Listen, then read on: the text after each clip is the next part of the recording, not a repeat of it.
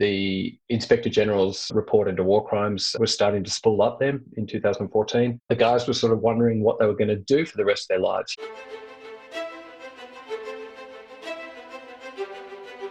Welcome to the podcast where we track down Australian war veterans, have a chat with them, and hear their stories. I'm Alex Lloyd, and this is Life on the Line. The only thing I was scared of was failing, was letting down the people there that I was supposed to support. Things went south really bad. You've got to have an element of crazy to be good at what we do. There was an ego attached to being a gunfighter. I've been shot. Being around big, tall trees, thick shrubbery, potentially connects him to other moments in his life during battle. Get out and walk in a minefield not knowing when your legs were going to get blown off. You know, we're a part of this The fight. story of transformation is powerful. Ben McKelvey is a prolific freelance writer and editor. He has been embedded with the Australian Defence Force in East Timor and Iraq, and has worked independently in Iran and Afghanistan. In 2017, he wrote the authorised posthumous biography, The Commando, The Life and Death of Cameron Baird, VC MG. His new book, Mosul, Australia's Secret War Inside the ISIS Caliphate, is out now, published by Hachette. This is my conversation with Ben about his new book, the untold story of the battle for Mosul, and the secret involvement of Australians on both sides of the war.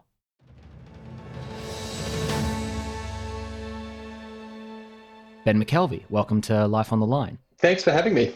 Before we dive into the book itself, Ben, I'm interested a bit in your background and involvement in this story and how the book came into being. Well, I guess it started with The Commando, but even before that, I was having some preliminary conversations with Hachette, who's the publisher that's published 5 of my 6 books, and we were talking about things that we could potentially do. I had worked previously for Ralph magazine, and one of my jobs at Ralph was to go and do the barrier test at Singleton, the Special Forces barrier test, because they were just starting the direct entry scheme into the Special Forces. So I had done that, and I really didn't know that much about the Australian Special Forces previously, but it had piqued my interest, especially once they started deploying to Afghanistan. The 2nd Commando Regiment was something that I was really interested in. And I was talking to my contact at Hachette, my publisher, Vanessa, and we were saying, at some point it'd be great to write a book about this, the 2nd Commando Regiment. And then when Doug and Kay Baird were looking to write Cameron's story, they came to a number of publishers and they came to Hachette, and I met with Doug and Kay, and that's how it all started. And then when I was working on The Commando, I maintained a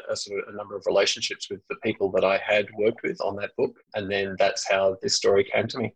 Telling the stories of Australian forces, whether it's commandos or anywhere else in Afghanistan and Iraq from that 2002 to 14 period, that's coming out more and more between podcasts, books. Those stories are getting gradually told more, but that sort of post-2014 and post-end of Operation Slipper, those stories are far less known. So how did Ian Turner's story come to your attention? Well, Ian was someone that I interviewed a couple of times for The Commando. And then after I had done those interviews, he contacted me when he was in hospital, having treatment for post-traumatic stress disorder and alcohol and addiction issues. And we talked a little bit about the things that we had spoken about previously in the interviews for The Commando. We talked about other bits and pieces. He was quite forthcoming when he was talking about PTSD, which was interesting to me because, and I'm sure that you found this with some of your reporting as well, is that it's something that's quite reluctantly spoken of for lots of the guys. I completely understand that as well. But when I had heard that Ian had taken his own life, it did hit me, and as it hit a lot of people.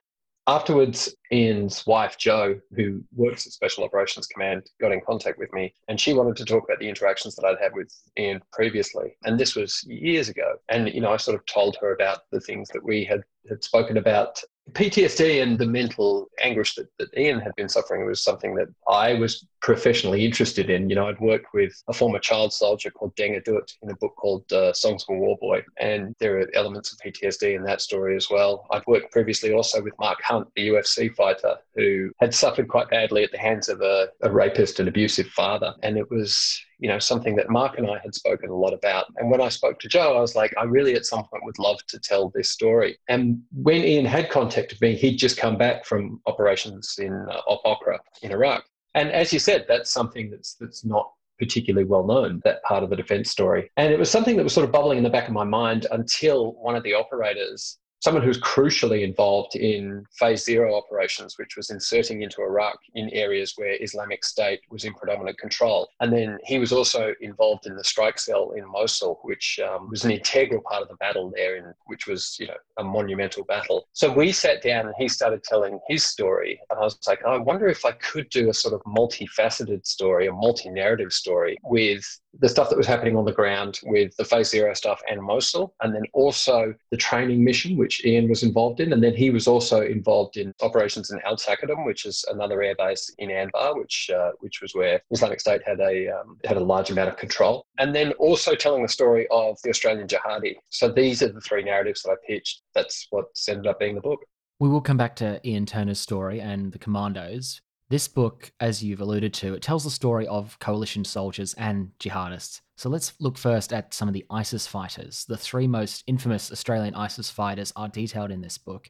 Without giving too much away from the book itself, how do these Sydney-siders find themselves wrapped up in violent jihad in Iraq and Syria? Long story short, I would suggest potentially ego is the primary concern. The interesting thing about these guys is some of them had spent a little bit of time in Lebanon, but they were Australians. They were people who had spent pretty much their entire lives here in Sydney. They, in some way or another, had sort of become marginalised and become disenfranchised. And if you sort of look at the jihadi story, it is true that you could look at Islamic State as a cult. The way that these people are enveloped into the jihadi milieu is sort of the same way that you would bring someone to a cult. Mental health is something that pops up over and over again with some of the guys who've joined Islamic State. Two things that are notable are that this is very much a sectarian story. The guys who went and joined Islamic State, they hated the Shia more than they hated anyone else. Islamic State is a Sunni organisation. And they were also involved in organised crime here in Sydney to a certain extent. Some of them were heavily involved and some of them were not as involved, but Khalid Sharoof was deep in the criminal milieu here in Sydney. And the book sort of suggests that part of the reason that he went over to fight for Islamic State was because he was running away from people who were trying to kill him here in Sydney.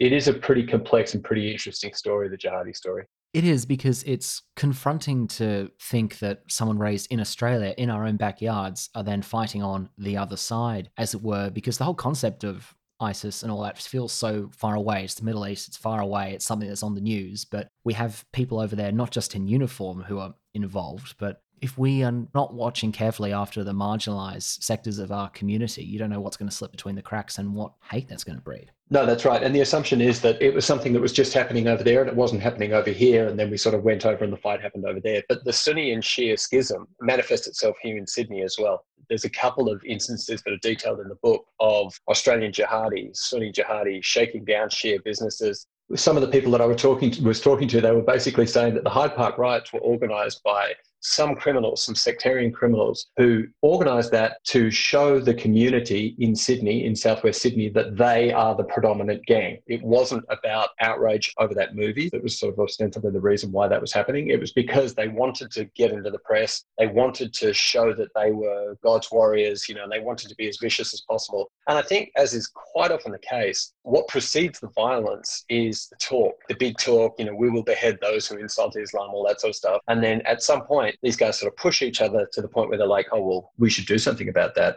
Are we just bullshitters or are we actually going to do something? And that's where some of the terrorist plots actually came from. Because it's not some angry individuals sort of cosplaying at war or extremism. Some go over there, they end up in the conflict, and it ultimately leads to the Aussie Prime Minister of the day, Tony Abbott at the time, to personally approve a kill order on an Australian citizen with no due process. And that's surely an unprecedented move. Yeah, I don't know whether it's a kill order, but there were strikes against Australians. And I think that was probably part of the coalition machinery. That's the most sensitive part of the operation. And that's not something that the Special Forces teams were involved in. They had been told that they weren't allowed to prejudicially target Australians. If Australians were killed incidentally in the war fighting, then that was okay. But the job wasn't to find and hunt and kill Australians. But that did happen, but that happened because of necessity. There were a number of imminent attacks here in Australia. There were plans to try and commit mass atrocity attacks here. And that was a response to the Australian Special Forces being over there and the planes being over there, which is something that, the government said at the time that the two things were unrelated. But it's quite obvious that the Islamic State superiors of the Australian fighters, they were telling the Australians that they had to organise these attacks because they wanted to try and either give a response or to try and stop the bombing and the Australian involvement, the coalition involvement over there, especially in Iraq.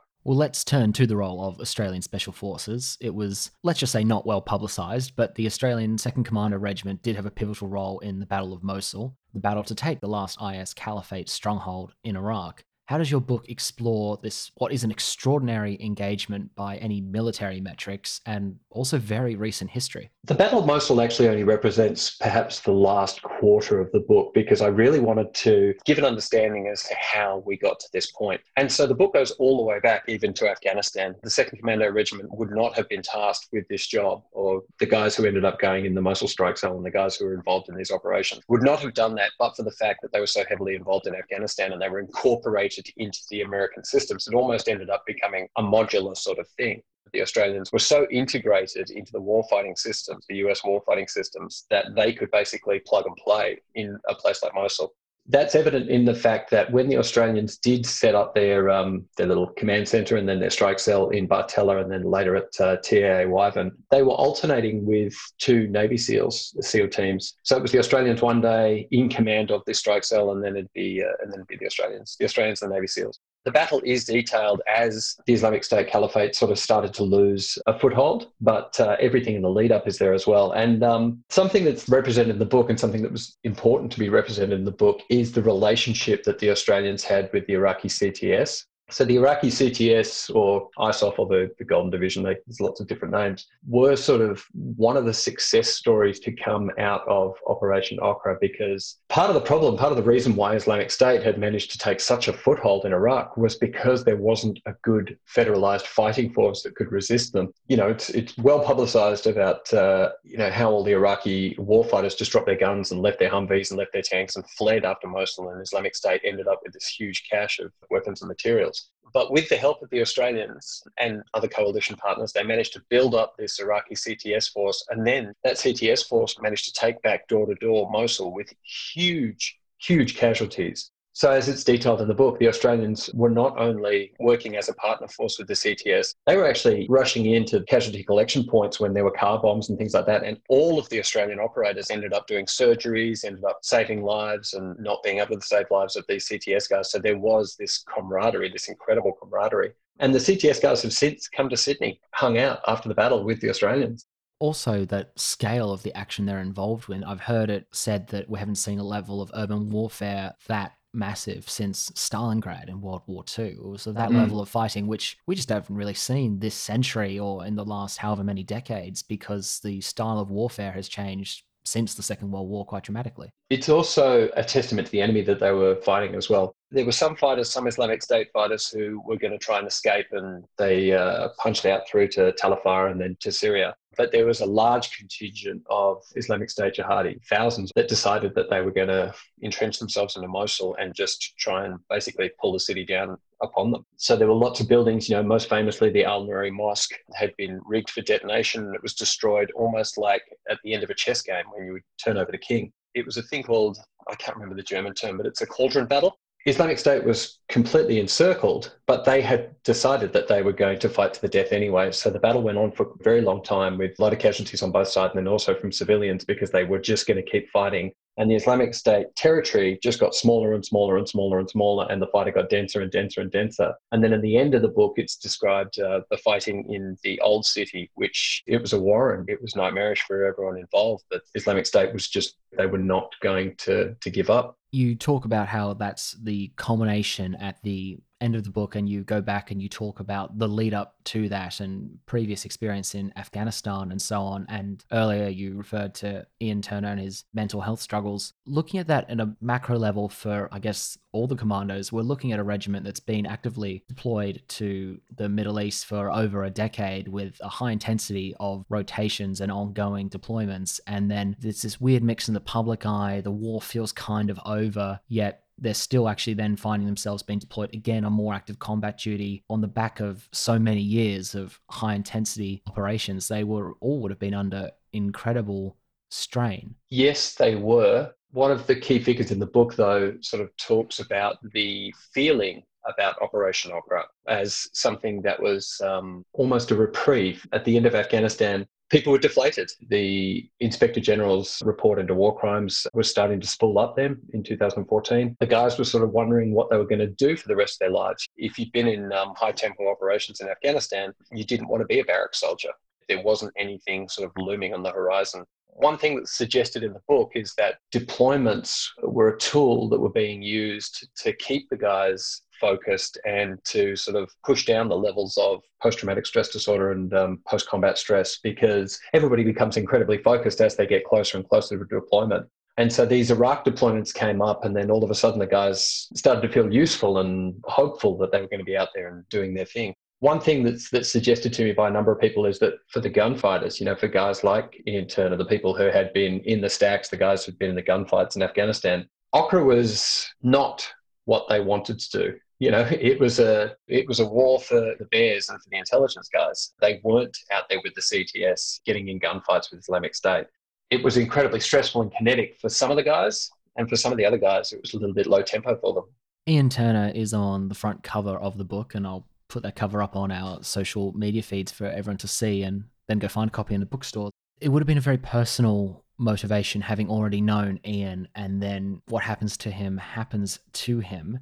How do you feel and his widow Jo feel about the story you've captured here in terms of exploring just not the actions undertaken, but the journey involved in that? I thought that was something that was particularly important to do. I also, in every line, just thought about the respect that had to be given to the people who are involved in the story, which Ian himself, of course, his parents, his family, Jo, but then you also have an obligation to the truth as well. Stories about trauma are particularly difficult because they have dissonant elements. Ian was an incredible soldier. Ian was an incredibly brave guy. Ian was someone who would do anything for the guys in his team, but he was also someone who was sort of falling apart a little bit. And that wasn't something that he would have liked to have represented for most of his life. And then at the end, I think he recognized that you have to do something about it, but maybe he was just sort of a little bit too far down the trail. It is something that's difficult to do, but I think the guiding light just has to be truth. And Jo, Ian's widow, the thing that I'm sort of most impressed by her is that she can embrace that dissonance. She still loves Ian, despite the fact that they had separated and that things had become acrimonious before Ian's passing. But she can hold both those ideas in her head that, he was the person that they were having a really fractious relationship with, but then he's always someone that she loves as well. And I wanted that to be represented in the book, and I hope it is. Besides the bare bones of the actual personal stories and the wider story of the regiment you are telling here, what's the key takeaway you want readers to have from reading Mosul, Australia's Secret War Inside the ISIS Caliphate? Well, there's a couple of things that I'd like for people to take away from it, but I guess one of the takeaways that I'd like to have in the Commando as well, is that the people who do this work are affected by the work, and that has to be represented in our narrative understanding of Afghanistan and of Iraq. A lot of the reporting that's being done around Afghanistan at the moment seems to be either super sensorial. It suggests that, crimes were happening in sort of left, right and center in Afghanistan and the whole thing was a mess. Or we never did anything wrong and we should be able to do whatever we want. And, there's just this sort of normal Anzac myth reporting. Whereas the truth is in the middle. The other truth of the matter is that I think the war was incredibly difficult for the guys on the ground. And you have to have a contextual understanding as to why they were doing what they were doing. And I just hope that we brought some context to this story. That's sort of all that I want to do. Things are difficult, things are confusing, things are dissonant, and there's no pat answers. From what you say, Ben, it sounds like this book was born of really pure motive. You had a mission to fulfill with this, and it was started from a real personal story and then built out into a wider scope, to speak simply. But it's, I think, impossible to publish a book in this kind of genre, in this kind of space, dealing in this time period without being aware of that wider context of Inspector General's impending report into alleged war crimes. Every military book published this year, next year, and so on is going to be read under that lens with that context, even if that context has no bearing on what the prompt was behind doing this book.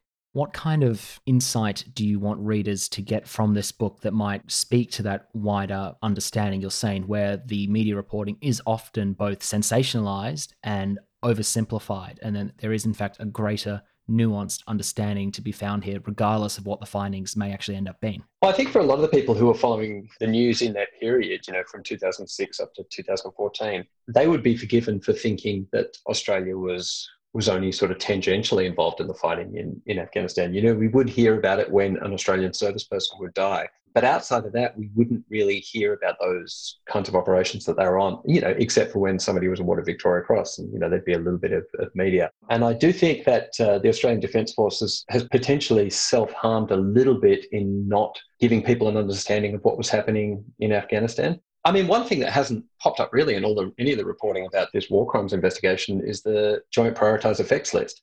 The guys that I've been talking to have been talking to me about the fact that if somebody was JPEL green, then they could basically be killed where they stand. And for our listeners, the JPEL list is effectively a kill list, hit list. It is. It was something that was originated with the Americans. And I think it was General Petraeus' idea.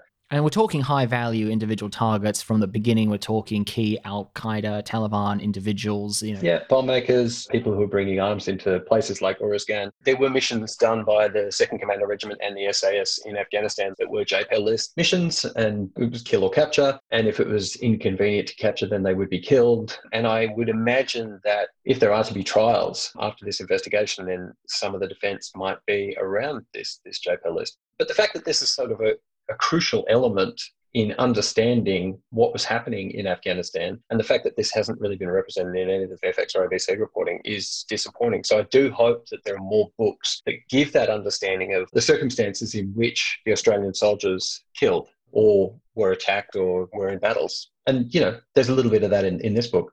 You obviously got to approach this book, as I touched on before, with that trust and credibility with the regiment, having done your work with the commando and so on. But I imagine generally there's going to be a bit of hesitation for your average veteran speaking to a journalist because it was such an underreported era. Defence, not completely, but largely blocked embedding with the forces while we're on operations and so on. You couldn't give that clear picture to the Australian population. We didn't have Charles Bean walking through the trenches on the Western Front and so on with our soldiers. We didn't have that equivalent here at all, despite the great access we have technologically to have done an even better job with giving your average Aussie a great insight into what was going on. We are finding out retrospectively, much more so. Yeah, that's true. That's disappointing. The Special Forces work in Iraq and Afghanistan. In Iraq, it was a huge part of what was being done against the Islamic State. In Afghanistan, it was a large part of Operation Slipper. I mean, I think Chris Masters might have been embedded with the Special Forces once. Yes, and that culminated in his book, No Front Line. Yeah, and the Tour of Duty show that he did for Channel 10. But given the amount of time that we're in Afghanistan and then Iraq, and that was basically all of the reporting that was done, then that is disappointing. So everything is done retrospectively. One of the things that motivated me in this book was that some of the people who were talking to me, they were talking to me because they felt that they had an obligation to history. This is a good news story for Australian Special Operations Command. The territorial caliphate was destroyed. They worked with a partner force. They did build up the CTS, who became the spearhead for the Iraqi Federalized Army. These are good things that happened, and that's why these guys wanted to tell their story. I think that's a great point to finish on, that it's not just giving an insight into periods of service where we might lack a bit of understanding and insight. It's a good news story at the end of the day. My copy only reached me in the post late afternoon yesterday, so I've not managed to finish reading it yet, but this conversation's got me really excited, Ben, just to dive into the book. So thank you for writing it. I think it's really important work, and thank you for your time today. Awesome. Thanks, Alex.